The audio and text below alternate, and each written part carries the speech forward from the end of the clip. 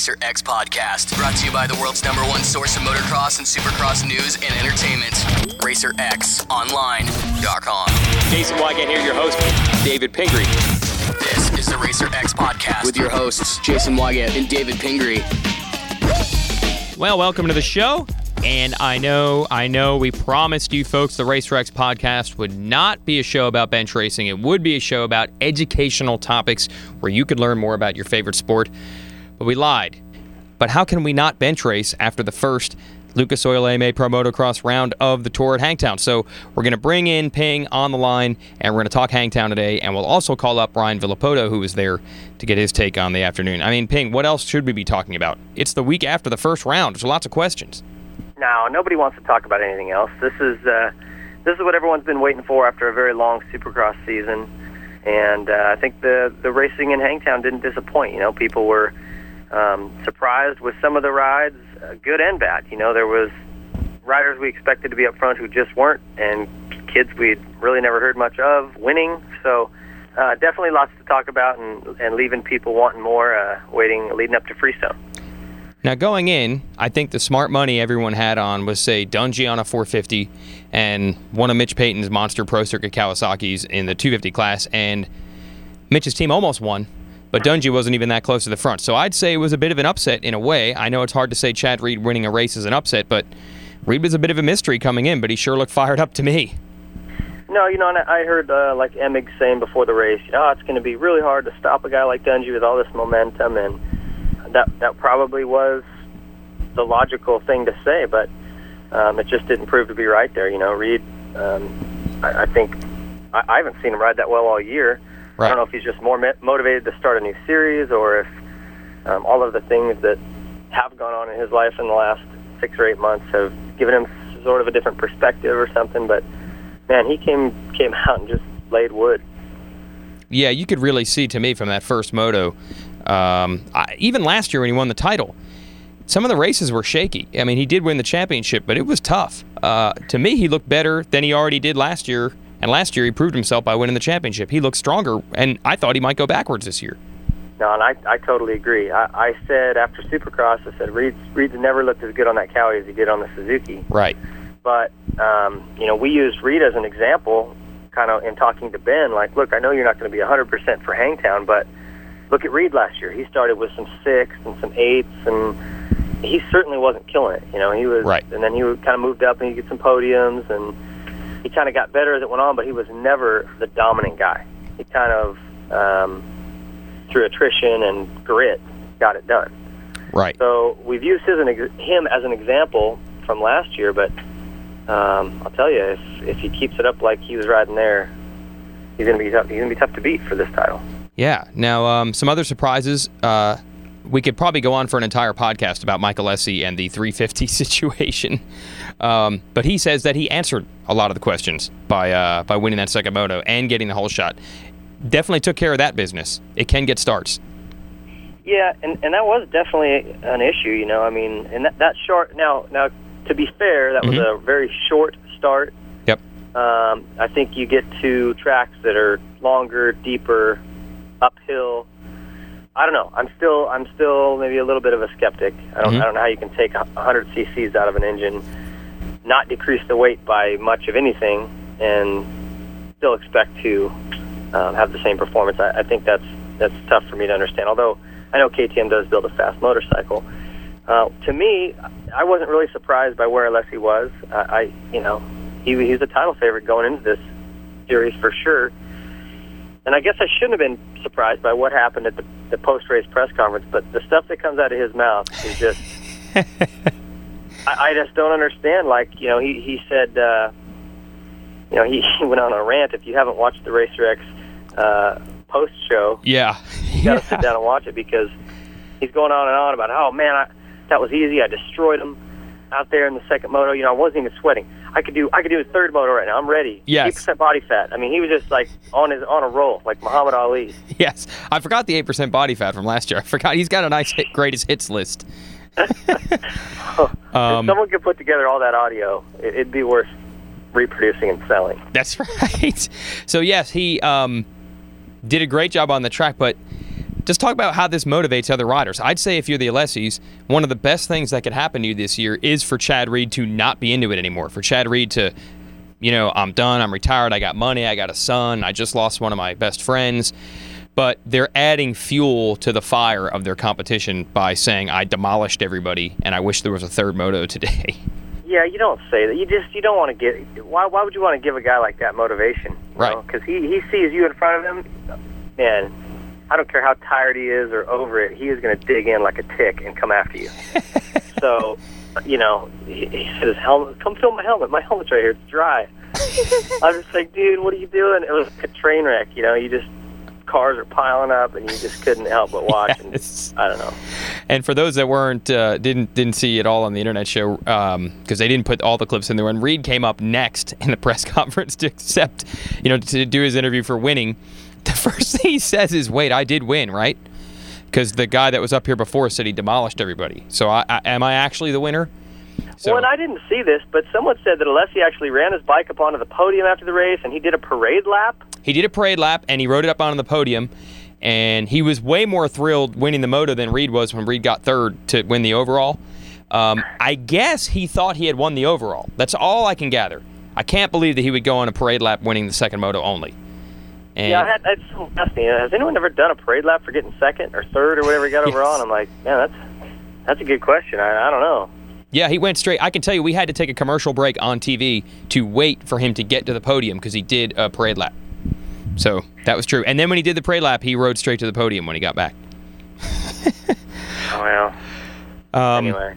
My goal actually was to have Mike on this show this week, and I talked to Tony, and they said, Tony said, we're going to hold off on interviews for a little while, because he's like, we don't really know. Because you have to talk to Tony. Yeah. Let's clarify this here, yes. Because you can't just call Mike Alessi like you can with most riders. No. I know Stewart's got a lot of handlers, too, and he can be tough to get to, but most of the riders, they'll give media their phone number, and if you want to contact them, you can just contact them, obviously at reasonable hours or whatever. But with Mike, you have to go through Tony. He does a pre-interview screening process.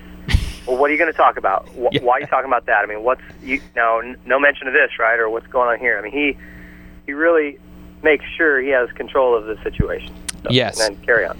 I think the only control they can have at this point is let's just not say anything, because as proven after Hangtown, as soon as Mike says something, we're going to get ourselves in trouble. They ought to just buy a couple rolls of duct tape, zip his mouth shut, and just tell him to go thumbs up or thumbs down on questions. Yes or no questions. Because if he gets on the podium again in Texas, or even this weekend at Glen Helen, he'll probably be in a press conference again. So they can't avoid it forever. Yeah. But I don't want to disrespect Tony for saying that, because I have to admit, on the same token, we're making fun of what Mike said after the race, and then he's saying, you know what, I think we should hold off on interviews. Maybe that is the best thing for them to do at this juncture. Tony's theory is, it was the first race. We can't guarantee that, we're back or we're ready or we're going to win again. We don't know yet, so we'd rather not say anything. And from their perspective, that might be the smartest thing they can do. Let's talk about some other guys in that 450 class. There were definitely some surprises. I'd say the guys you expected or could almost guarantee to run up front had trouble, and some of the guys who were on the bubble had good days. We could even start with your guy, Ben Townley. I know you had seen him ride and know he was riding well, but I don't think it was a guarantee that he was going to go up there and run the pace of the leaders, and he did. It was very impressive from my perspective.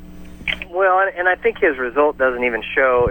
If you were there and watched and saw, you can appreciate it, but he was a solid fifth in Moto 1. Yep. And I'll tell you, he was a basket of nerves going to the start line. Like, he was really, really nervous. He hadn't raced in a long time. He's had all these injuries, and I think he felt like everybody was watching going, oh, what's he going to do? He's going to, will he crash, or what's he going to do, And so just getting one moto off his plate, I think, really helped him. Mm-hmm. But he was fifth, solid the whole moto long, stalled it in a corner with maybe 4 laps to go. And he was Grant and Alessi.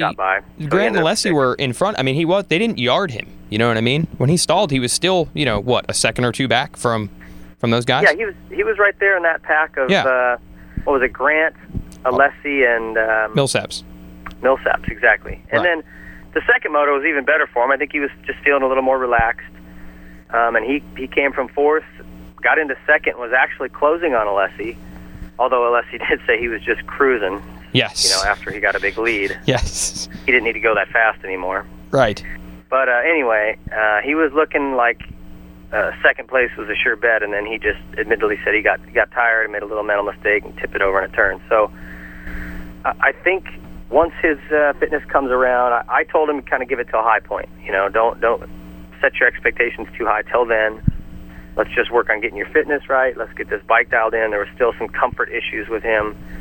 We've already done some stuff this week to get his just sort of the cockpit of the bike a little more comfortable for him, and we've made big improvements just this week. So by high point, if you don't believe in Ben Townley, you're going to start.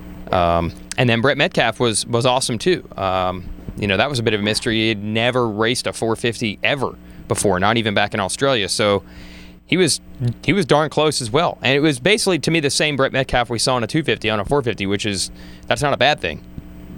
No, he got just decent starts, kind of plugged away, made some progress moving forward, and didn't get tired, looked solid. I was, not like I doubt his skills, but I was surprised. I don't know. He was running with the best 450 guys in the world, so yeah, I think that was a great ride for him. And if he keeps that up, he might find himself with a job again next year for sure. That's right. One other guy I know you wanted to talk about was Ryan Sipes, who rode well in both motos. Yeah, I just, when you and I talked about maybe surprise guys, to me, he rode great. Both motos, he was solid. And Ryan's shown a ton of speed over the years. I think he's just gotten a little too big for the lights bike.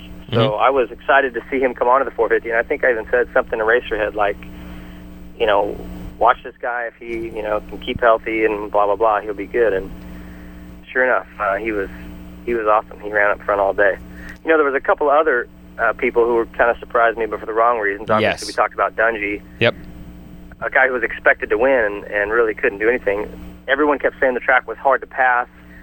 You couple that with the two bad starts he got, and I think he had a fall in Moto 1, is that right? He stalled it, I believe, at the beginning of the second lap, and that's what really set him back. But, he was probably 20th at that point, so that hurt. So rough day. But, you look at Chad Reed, he got a bad start that second moto, and he made it all the way to third. Yes. So, it was tough to pass, but you have to think that maybe Ryan was off a little bit. And the other guy was Andrew Short. He's Mr. Solid, steady, third and fourth, and he just couldn't get up there. Yeah, he crashed in the first moto too and ended up 15th, so he went 15.5. So let me ask you about this not being able to move up thing, because a bunch of riders said it. Josh Grant couldn't move up in the second moto. Dungey couldn't move up in either moto. Porcel got stuck back there in the second moto. The riders were saying the track was tough to pass. From your perspective, what your guys told you, how bad was it? Well, they kept that track so busy that it just created sort of a one-line effect. And then on top of that, you had some really narrow spots in. They're supposed to keep 20 feet of track, and some of the tracks are trying to go to 30 feet wide now everywhere. They certainly did not adhere to the 20 feet rule in some spots, and it's been that way for as long as I can remember. I raced there for the first time in 1994, and the thing that I remember is that it's narrow, and back then it was hard as a rock. They've done a great job of bringing in some other material and making the dirt better, but boy, the layout's the same, just real narrow, kind of windy, so you can't ever be. The guys kept saying there's a flow to it, super rough, choppy, and tight, and everything. They added 2 new chicanes in, which chicanes always are just inside you. Right. You'll never have passing in a chicane. I don't know why they insist on putting me in. I think there was some reason to it. They had their reasons. They wanted to bring the riders back towards the start area, the big spectator area there, but there was just some things about that track that could have been better for sure, and they overwatered it. Every guy was complaining about that. Way too much water in between motos. I know the MX Sports crew was screaming all day at the Dirt Diggers guys who were doing their best. Yeah, was obvious. The first 450 moto, which was really the first moto of the day, 450's race first, that was crazy slippery. The first probably 4 or 5 laps looked like, except for Reed, everyone else looked like they were just tiptoeing. Oh man, it was so slimy out there. I mean, it was literally like the guys with the hoses were trying to make mud. You just kind of, you wonder what the heck they were thinking. But now here's the good thing about all this, though. It means that it was the first round. We learned something, but it means that things really could change. The track did have an impact. If you're Dungey and you're starting 20th in the first moto, at that track, maybe you can't come through. So maybe we don't get to see everything everyone has. I don't think we can guarantee it's going to be a bad year for Dungey just because of this one race. So that's almost what you want, a little mystery there. No, yeah, I think you don't want to read too much into these results. Dungey is going to win some races. I mean, the guy's are really fast. He's on a great team and everything else, but that was definitely not the opening round he was looking for. No. Let's go to the 250 class. Now, how big of a shock is the Eli Tomac win? Now, the record book says that I don't believe anyone has ever won their first pro race straight out like that. Stewart won his first national, but he'd already raced Supercross for several months, for example. But the record book, it's a huge accomplishment. Is it a shocker from the test tracks and the industry, the people at Honda you've talked to? Was this expected to him to do this well? You know, the reaction is kind of like a surprise, but then yeah, that sounds about right. Like, it's not that big a surprise either. Wow. The kid, if you've grown up watching him at all, you know that he's got a ton of talent. His fitness is great. He's got obviously the genetics to succeed at any type of athletics. So all the pieces were there. I don't know, for some reason, it's a surprise, but it's not really that big a surprise. I mean, I've seen him out testing, and he's hauling butt. So you knew he had the speed to do it, and he isn't like a Barcia where, Barcia last year was pretty erratic. He had a couple big get-offs. I don't think you're going to see that from Eli. He's not quite as spazzy, for a young kid. He's pretty controlled and seems like he thinks things out a little bit more. But, man, in that second moto, he was first moto, when he was hounding Searle. Yeah. I've never seen someone just dig in so hard. He was not taking no for an answer. He was going to pass that guy. And it was really fun to watch. So I guess the question is, can he do that for 11 more rounds, right, just like that? Because if he can, Purcell better set down the baguette and get busy. Now, Purcell, he definitely meant business in the first moto. I mean, he took the lead away from Kennard and Searle within the first half a lap, and you thought that was it. But then he fell, and then that second moto deal, again, same thing. I was just waiting for the charge, and it never came. Is that just a track thing, you think? Funny, I talked to Mitch about this a little bit, and we were talking about how his guy did, and I don't think Mitch was super happy, but he said, Purcell's he's one of those guys that's so confident in his ability to come through the pack or, get a win. Yeah. That he can sit back if he doesn't feel it or he doesn't, he basically told Mitch. And what happened with Purcell, some people don't know this, is he pulled all his tear-offs. He reached up to grab one and threw them all off. Okay. So he didn't have tear-offs for most of that second moto, and so he actually had to back off Dean as far as he could because he had guys coming up behind him. Will Hahn, my guy, actually, for one. Yep. So he couldn't drop too far back, but he was trying to keep clear goggles, and he just told Mitch, he goes, Dean was going fast, and I couldn't sit on his wheel because I'd get muddy, so he goes, I just dropped back for a while and figured I'd try to get him later in the moto when he was getting tired. So he's one of those guys who, he could have gone up and forced the issue and kind of been stubborn and stupid about it, but he's just like, well, no, I don't have any tear-offs, so I got to sit back here and just be patient. Yep. And, effectively, he could have maybe gone up and tried to do something stupid and crashed again and lost more points, but he's really patient that way. And again, Mitch was comparing him to Bale, where Bale one time had let Bradshaw catch, Bradshaw was catching Bale, so Bale slowed way down, let Bradshaw go by, followed him for a while, figured out the lines he was taking, and then passed him with 5 minutes to go and beat him. And that's the kind of thing. That's the kind of guy Purcell is. He's just really smart. He never gets in a panic or just reacts emotionally. He's just really smart on the bike. So I don't think you saw the very best of Sebastian or Christophe Purcell this last weekend for sure. But that said, Eli's times were right there, and so it's true. He's not going to make it easy if he keeps riding like that. Yeah, Bailey and I have worn out the term the crafty Frenchman on the TV shows, but there's a reason we say that. It's not just crafty Frenchman because it sounds funny. It does seem like so many times they've got him beat. He doesn't have it this moto, and then next thing you know, he just puts something together and he's got himself a win. Even that second moto, he passed Searle with a half a lap to go after he fell. I mean, it looked for a while that he wasn't going to get him, and the next thing you know, he passed him, and he was gone by the time he got to the finish line. He knew what he needed to do. And Searle rode, just as Tomac wasn't taking no for an answer, Searle wasn't giving it to him. I mean, he must have used a lot of energy in that first moto. Yeah, he sure did. Second moto, he crashed out and hurt his shoulder again. They're telling me Searle won't race this weekend at the GP, and I hope he's back ready for Texas because it looked like he was ready to go. He was definitely riding well. I know he's been doing rehab all week. I've kind of heard from his trainer. He works with the same guy ours do, Charles Dow, and he just said he's rehabbing it and working on it. That's kind of his focus for the week. So, seems like it's maybe not a season ender, but it's definitely not. Definitely going to nag at him a little bit here. Dean Wilson, I thought, rode really well. He fell in the first moto. If he hadn't done that, he could have been right where he was in the second moto, which is right around a podium spot. I mean, he keeps getting overshadowed by other rookies that are winning. But I thought it was pretty good. That was his first national, too.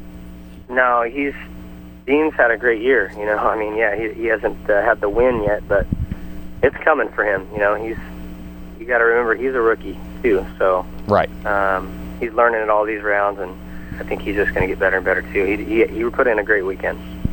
Now the last time I don't know if you caught. Did you catch the jump that Purcell and Wilson and Reed were doing coming down that last hill? No. I don't know if they showed on the broadcast. Okay. You can catch it anywhere. There was an option line where you could go inside or outside, and it was a double-double. Whether you went inside or outside, they were just offset. Mm-hmm. And those three riders were the only guys all day to go from the inside and triple to the outside. And you had to cross over these bumps and ruts, and if you came up short, you were going off the track. I mean, it was really, really technical and sketchy. And Dean caught on to Purcell doing it and started knocking it out, and those two were the only lights guys that did it all day, and they did it the entire second moto. Wow. It was really, really cool to watch. You know, Emig had mentioned that he had seen Reed do that, but by the time we saw Reed finally come to the pack, he wasn't doing it any longer. So he said tripling in, I see. What was the deal with the goggles? It sounded like about half a dozen guys pulled all their tear-offs. Josh Grant said he did in the first moto. I have a picture of Kyle Riegel with all his tear-offs flapping in the wind. What? Did people forget how to put tear-offs on? No. What's happened with the whole tear-off thing, it happened to my guy Seeley at Seattle. Mm-hmm. Everybody's gone to laminate tear-offs now. Yes. Because you can put more on, you don't get that space in between, so it doesn't look all warped and distorted. Yeah. That's terrific. Now you can put on 14 or 21 tear-offs even, which gives you that many chances of clear vision. But if you get impatient, you just reach up and grab real quick. One of two things happen. It's real easy to grab instead of just one because they're super thin. You grab, the whole stack and shoop, they're gone. Right. Or like what's happened to some other riders is if you reach up and even if you just grab that one but you pull it at a downward angle instead of straight across, you'll tear them. And so then you don't have anything popping up, and then sometimes you just have to throw them off to get clear vision, all your tear-offs. So with these new laminated tear-offs, you've got to be very deliberate and careful as you pull each one off. You can imagine if you're jumping down a hill or, usually the guys will grab them when they jump something. Right. You're pretty frantic. You reach up quick and you pull it, but you got to be more patient. Even if you're coming into a turn, find a section with no bumps or ruts and slowly make sure you get it because, the downside to, pulling all your tear-offs off is big. Yeah, and everybody does it, I'm sure, at the beginning of the moto because they're probably going to pull a tear off somewhere during the first lap, right? Yeah, well, and that's the other problem is if you're in the opening lap, it's super muddy like it was, and your goggles just get boogered. I mean, you can't see a thing. Yes. So you're real frantic to reach up and pull something off so you can see where you're going again. Right. And sometimes that's why it happens early in the moto because the guys will just reach up real quick and yank, and sometimes they just yanked off 14 tear-offs. So it doesn't stick out just one, or is it that it's so thin it's not as easily, like with a regular plastic type tear-off, you can kind of feel just one of them? You can kind of feel it, yeah, exactly. And these ones are thin, so you can't really feel, or you just go in a little too close to the goggles, so you grab where they're looped over and just, okay. Poof, they're all gone. Wow. Well, that explains that. I was going to blame the goggle guys, so they're... Yeah, I don't know what the solution is to that, because putting on the old style tear-off, you can only do 3, 4, 5, and then it starts to get like you're looking through the bottom of a Coke bottle. Yeah. so the laminate ones are good. They just, I don't know, man. I don't know I don't know what the solution is, but it's definitely become a problem because it happens pretty regularly. I know even in the mud races now, it's like the death of the roll-offs. You can fit enough tear-offs on there that hardly anyone goes at roll-offs anymore, right? Yeah. Now roll-offs get heavy, and you only get that one little strip. Yep. Unless it's pouring down rain, my guys don't want to run roll-offs. Yeah, I think the roll-offs day may have come and gone. Let's call up Villopoto. He was actually there, and he says he's going to come to a bunch of races this year. That's pretty neat. It's cool. All right, we have Ryan Villopoto here, who is on the spin bike at Physical Therapy. Are you going to be getting out of breath during this interview? Maybe. I haven't been doing much lately. What is the progress here? Is this some of the first movement you're able to get in the leg? Is this early in the process? Yeah, definitely early, but I think I went up yesterday, had the last stitches taken out of it, and he said I can start walking in 7 weeks and then riding in a month after that. So should be riding like August time. Wow. Did you expect Ryan, that? I heard you actually had to have 2 different surgeries on that. Is that true or no? Yeah, I had a surgery in St. Louis, a surgery in Seattle, and then they had to wait a week before they did the next surgery, so 3 total. Jeez. Man. Is August actually good news then? Did you think it might be even longer before you got on a bike? No, he told me originally 5 months. Oh. Ouch. So the stitches are out, so you won't look quite as Frankenstein at the next time you're at a race, because that looked pretty bad, dude. Yeah. Yeah. What'd you think of the weekend? First of all, why'd you even go to Hangtown? Was it just as a fan, or did you have some sponsor stuff? What made you go there, and then was it good racing for what you could see? No, I don't know, we just wanted to go. It was a close round that we could just drive to. Well, somewhat close. It's 8 hours, but... Yep. So we just decided to go on the motorhome. I wasn't doing nothing, and that's kind of just why we went, just to go up and check it out and see what was going on. What did you what stood out in your mind from the weekend, Ryan? Good or bad? Well, I mean, Eli Tomac, for sure. I mean, definitely riding really well, fast. Nobody, I don't think, expected that out of him, but I do, on respect of everybody else has been riding Supercross all year, so, I don't think it'll be so much like that throughout the rest of the year. I think, other guys will start, getting better and turning it on. How much of a difference does that make? You've always, when you raced outdoors, you always came in from Supercross. I mean, was there a certain, 4 or 5 rounds in where it actually, the bike started to get better and things like that? Look at Barsha. He came in last year. Yep. Just on fire, ripping, and then now, he's just like another guy in the pack because he's been riding Supercross all year. Good point. Did you hear anything about Tomac coming in? As in, this kid's really going for it. Who knows? I mean, what did you? No, what actually, was the it was buzz? pretty quiet. Didn't hear a whole lot. I actually kind of forgot he was riding for Geico. Right. I think those guys kind of do that. They're not real high profile, a lot of hype type of people. They kind of put their heads down, do their work, and fly under the radar a little bit, which to me is kind of cool. Yeah, I think so. I mean, and they don't hire like they hired Eli, and it's not like, I don't know. It just seemed like there wasn't a whole lot talked about him in amateur stuff. So he kind of came flying under the radar too, on that side of it, because I didn't really hear a whole lot about amateur stuff. And then if he did win amateur stuff, really all the fast guys had already left, so it's kind of he won, but there's nobody there. Right. But, now, what about Mitch's guys? Did you get a chance to talk to Mitch? They're always expected to win right off the bat, and Porcel came close. But what do you think of the riding you saw from Weimer and Porcel and Wilson, Rattray, guys like that? I think they all rode pretty well. I mean, all I can do is go off of the way I feel every time I race Hangtown, and it's definitely one of the hardest races of the year. And I don't know. I think it's a hard race to totally judge. All the riders off of.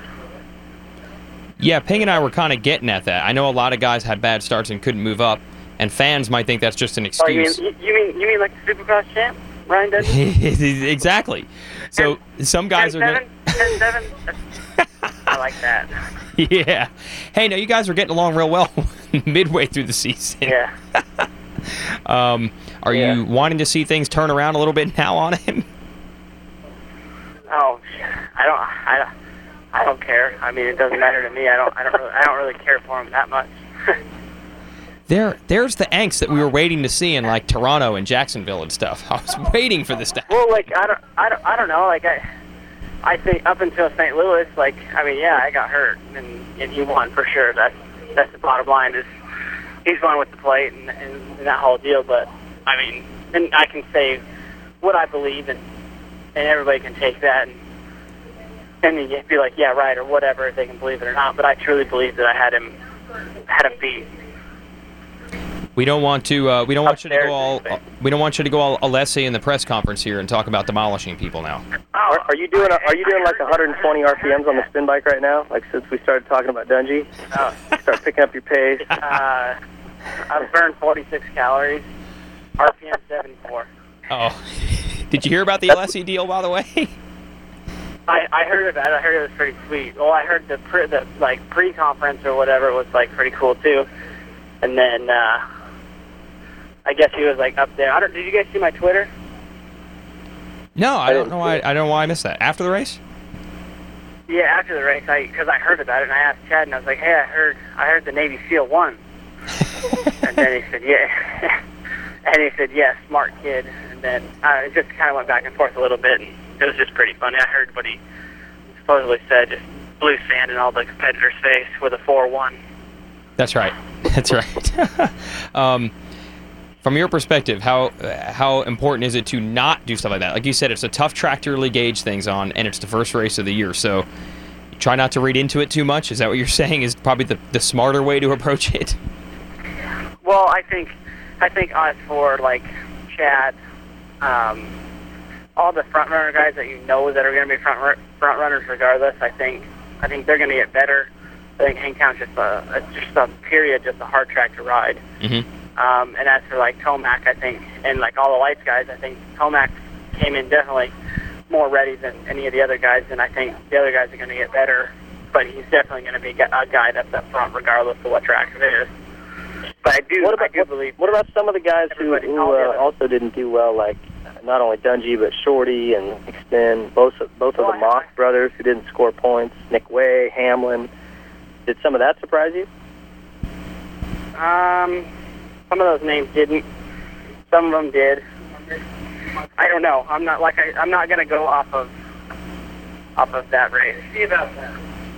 Makes sense. What about Ken de Diker? Was he like twice as tall and big and massive as you thought he'd be? Because he'd come by, I'd like stand back a little bit. Yeah, that guy's gnarly. Yeah. Dude, I saw him do a start in practice, and he had both heels on the ground. That's unbelievable. I just want to put a flannel on him, and like he would just look like a lumberjack out there destroying things. I would love it. What do you think the situation was there with Dungey? I know that you might have thought you had him covered in Supercross, but I don't think that would still be second place for him. He was 10th and 6th. Was the track that hard to pass on?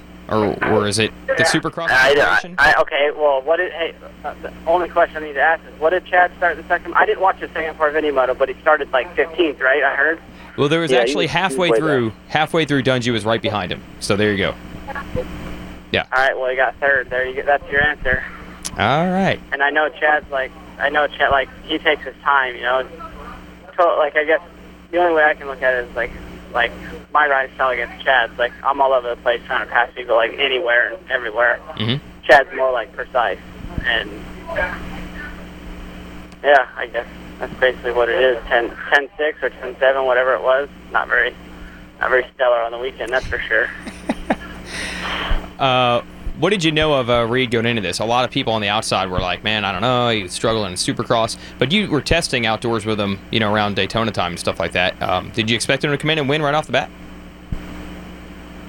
I knew he would be good. I think with him taking, like, you know, being hurt Supercross, I think he's his fire that he had when he came into Supercross, he still has, because he hadn't raced. And we have a really good bike, and I think it's just, I don't know, I think it's not going to be easy for him. But I think main thing is he hadn't raced all Supercross season, and he's got a race. Yeah. Hey, what 450 guys are going to win races this year, in your opinion? I think, obviously, Chad, Alessi. I don't know about Dungey after Hangtown.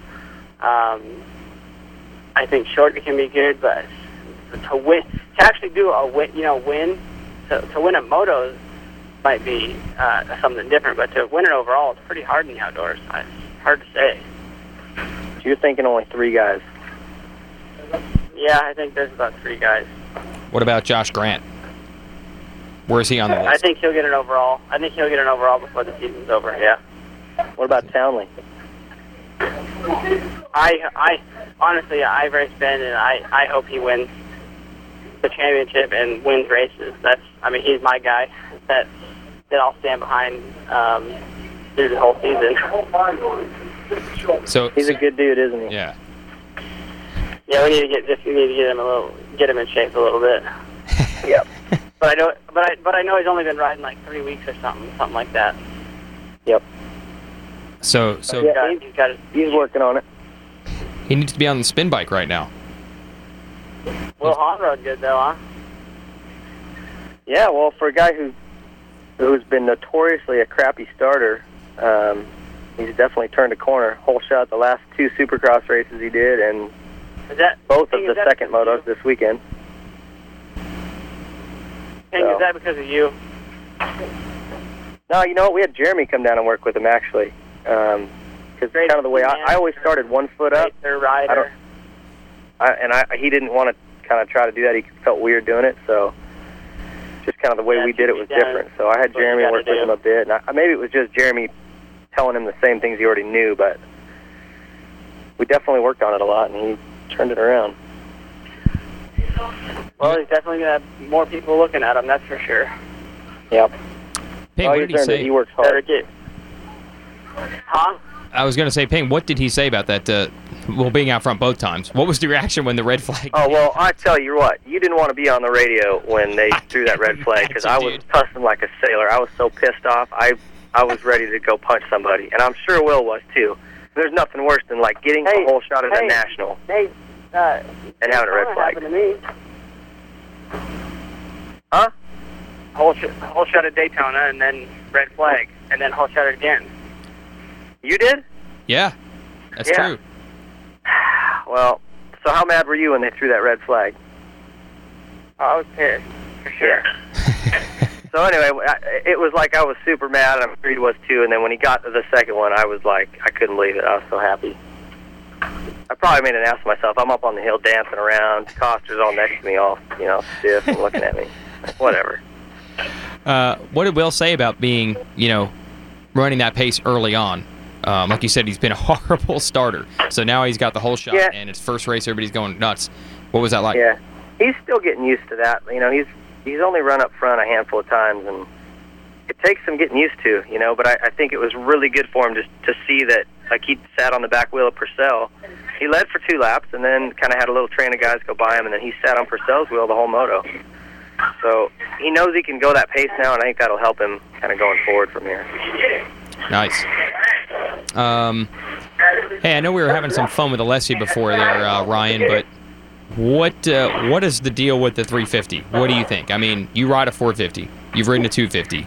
I don't. What do you think? I don't know. I think his best shot at, like, being the best that he can be on it was at Hangtown, because it's like super, it's choppy. It's choppy. It's like you're never hitting a bump square. Like, the bike's always trying to shoot out from underneath you. You just get so, like, noodle armed and just like so different than any other outdoor national. That's the way I think of it as. It's just so different. And I think. Well, I did the media day race on Friday, and I came in. I told my guys, I only got into 3rd gear on a 450 3 times. Never touched 4th gear, and only 3 times did I get into 3rd. So that's pretty dang tight. That's not normal. Most national tracks you'd be in 3rd a lot. Yeah, and 4th and whatever. Or 4th, yeah. I think with a deep start and, a deep track, I don't think it's going to be that stellar, but we'll see.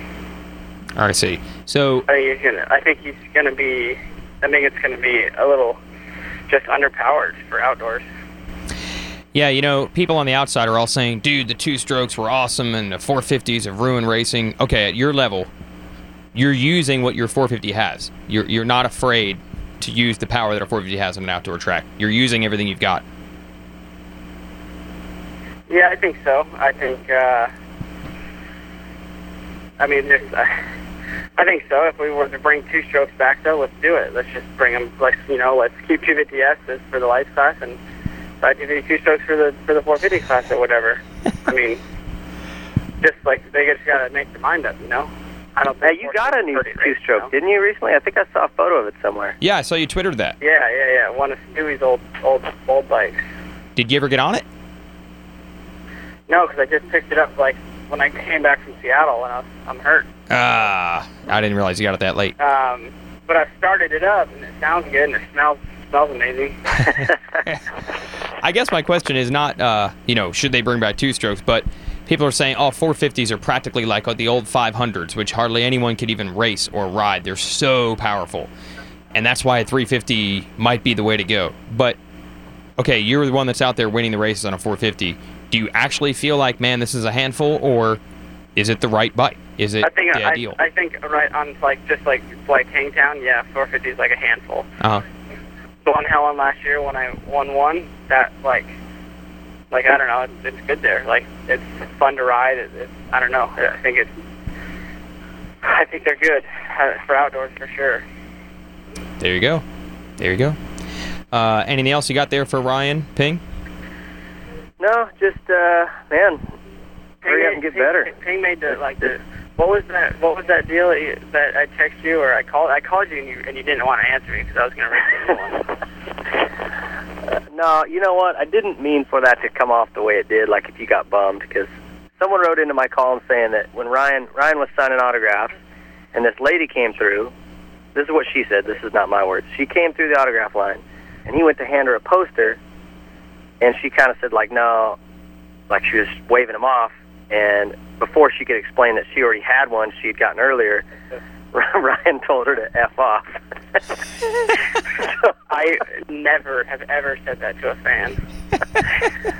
So, I can't imagine that, I said, probably either she heard wrong or just something, I don't know. But, if Ryan didn't know that, I don't know, if I'm sitting there signing autographs and some lady comes through and goes, nah, I don't want one of your posters, I'd be like, I'd want to say that.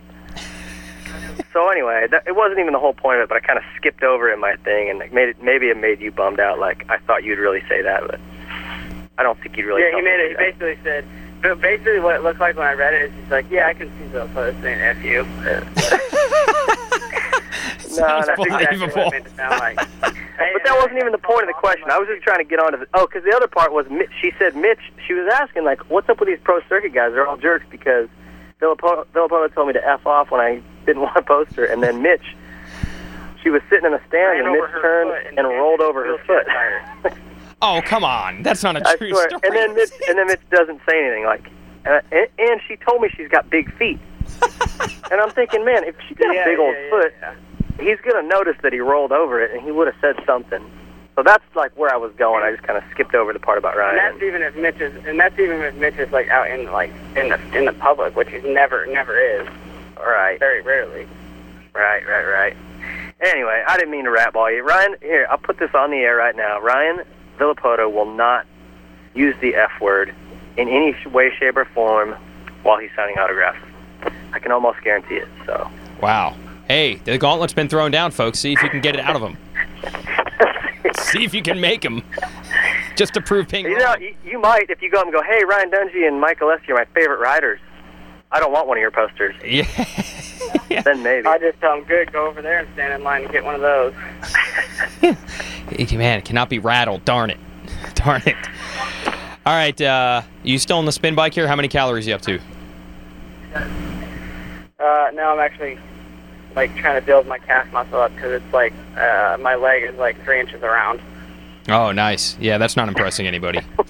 That's not impressive. No, it's not. No. All right, so we actually outlasted the spin bike training, or had you already started before we called you?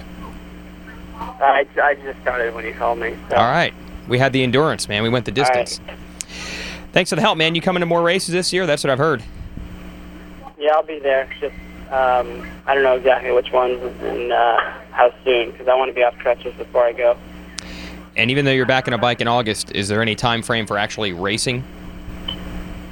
I don't know. Maybe I'll do a 1-1 at Paula. Not sure yet. Thanks for the time, bud. See you, Ryan. Thanks, guys. All right, bye. See ya.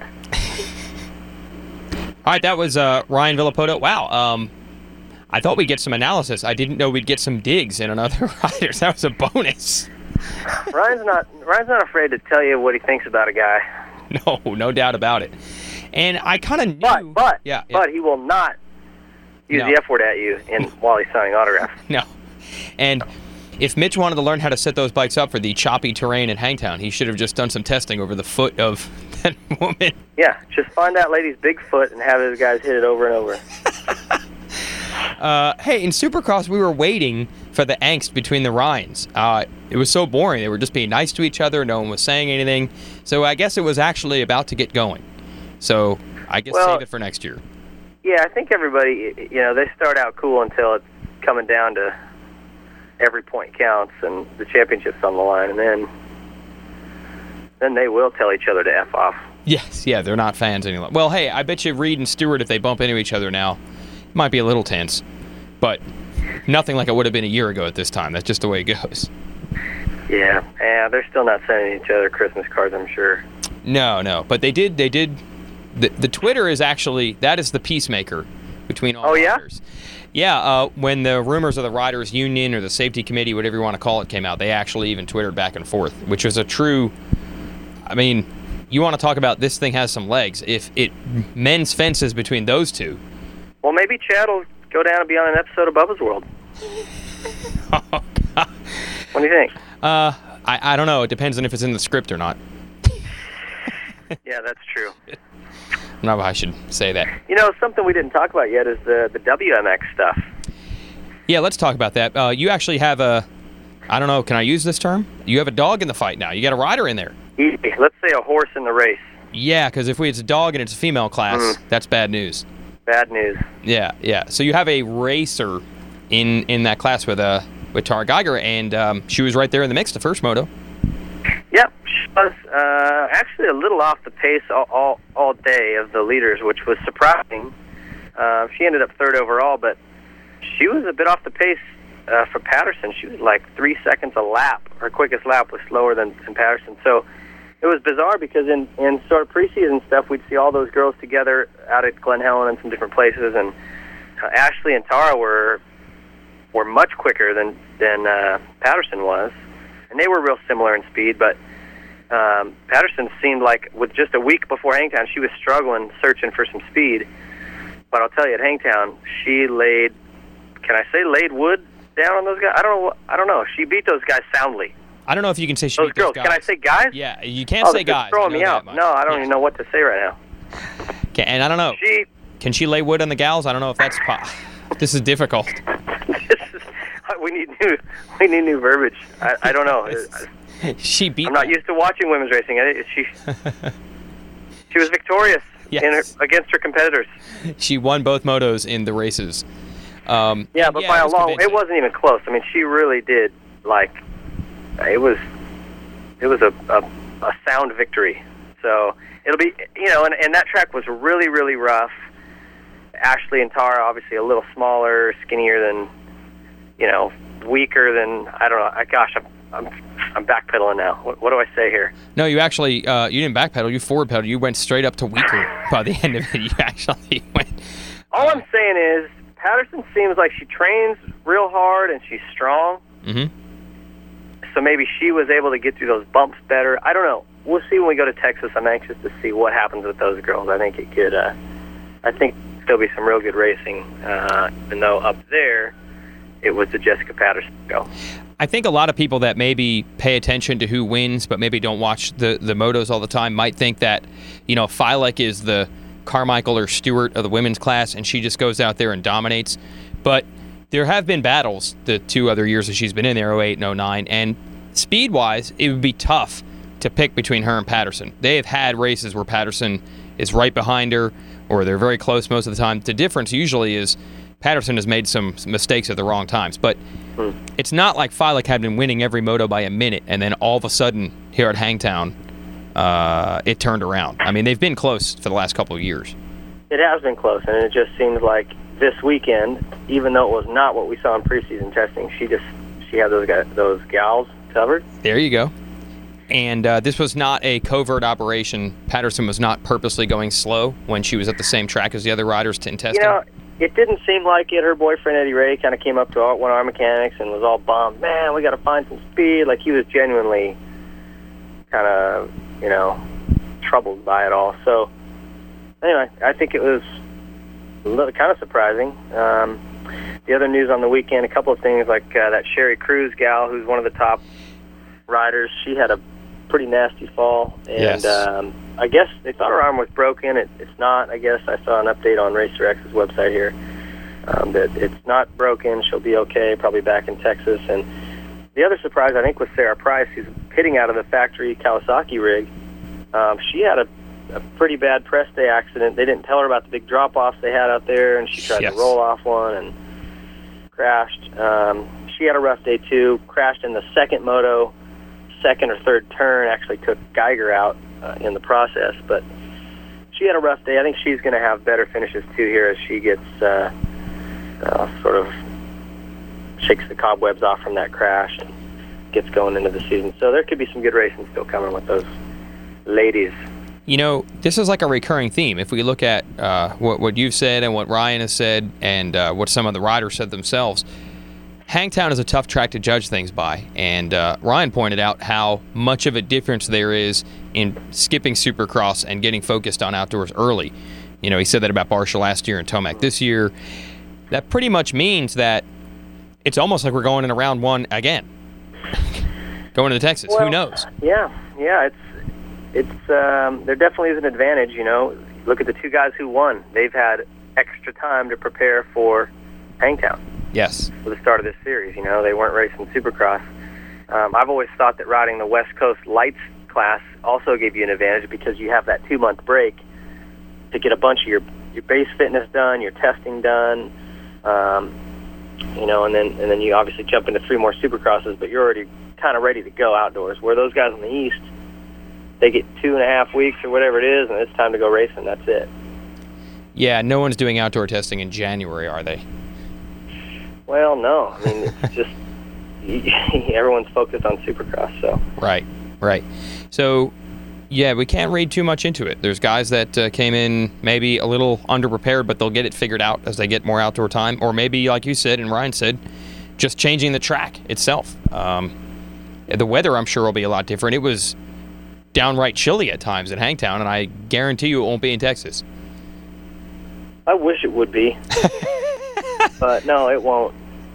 You might need to put the skirt back on just to get through it. Skirt would feel so good. If I wouldn't get publicly humiliated, I would wear it again. It was fantastic in that hot weather. It's breezy. All right, good. And your plans, Ben Townley is racing this weekend at Glen Helen, right? Just racing himself back into shape? Yeah, that's kind of the plan. We went round and round on whether we should just do some practice motos and leave that alone or what we should do. But at the end of the day, he wants to get some gate drops and some actual racing. So, yeah, we're going racing. I saw this week for the first time, I've never seen Muskin ride or Caroli. I've never seen them ride in person, and they were both out at Paris, all the KTM guys. And it's interesting. I actually was in the mall with my wife and kids last Sunday, and Stefan Everts comes walking up, stands beside me, looks at me, smiling. I'm like, what? Wow. What are you doing here? So it's weird to see all these Euros kind of settling into the Temecula area. Wow. And doing shopping. You know what Everts asked me? What's that? Hey, do you know where I can find a record store? No. Yeah, 1982. Head back that way. You know, I think, didn't he have, or is that Gabor's? Didn't he have an album? He did. He had an album. That's what it was. He was a techno DJ. Yes. And it was on vinyl, I think. Yeah, you're probably right. So, Yeah. no, sorry, they don't have that here. It's, 1992, I remember him at Anaheim. I told him this. I remember you racing Anaheim in some weird Biaffi gear. mm-hmm. And he had like big DJ headphones on in between motos and his Suzuki box van, just, I don't know, whatever he was doing. Wow. Cutting He was and mixing. I guess so. He DJ at the races, I didn't realize. Yeah, well. That's funny. Hey, what did it look like watching Caroli and Musquin ride? If you can take Caroli anything looked from a that. little kind of squirrely, but they had just flown in the day before. I mean, this Right. was yesterday at Paris, and they had just flown in the day before. So, I mean, I was surprised to even see him on a bike yet. But Musquin is fast. Yeah, that kid he's for real. He's going to be like legit title contender, both series straight away next year.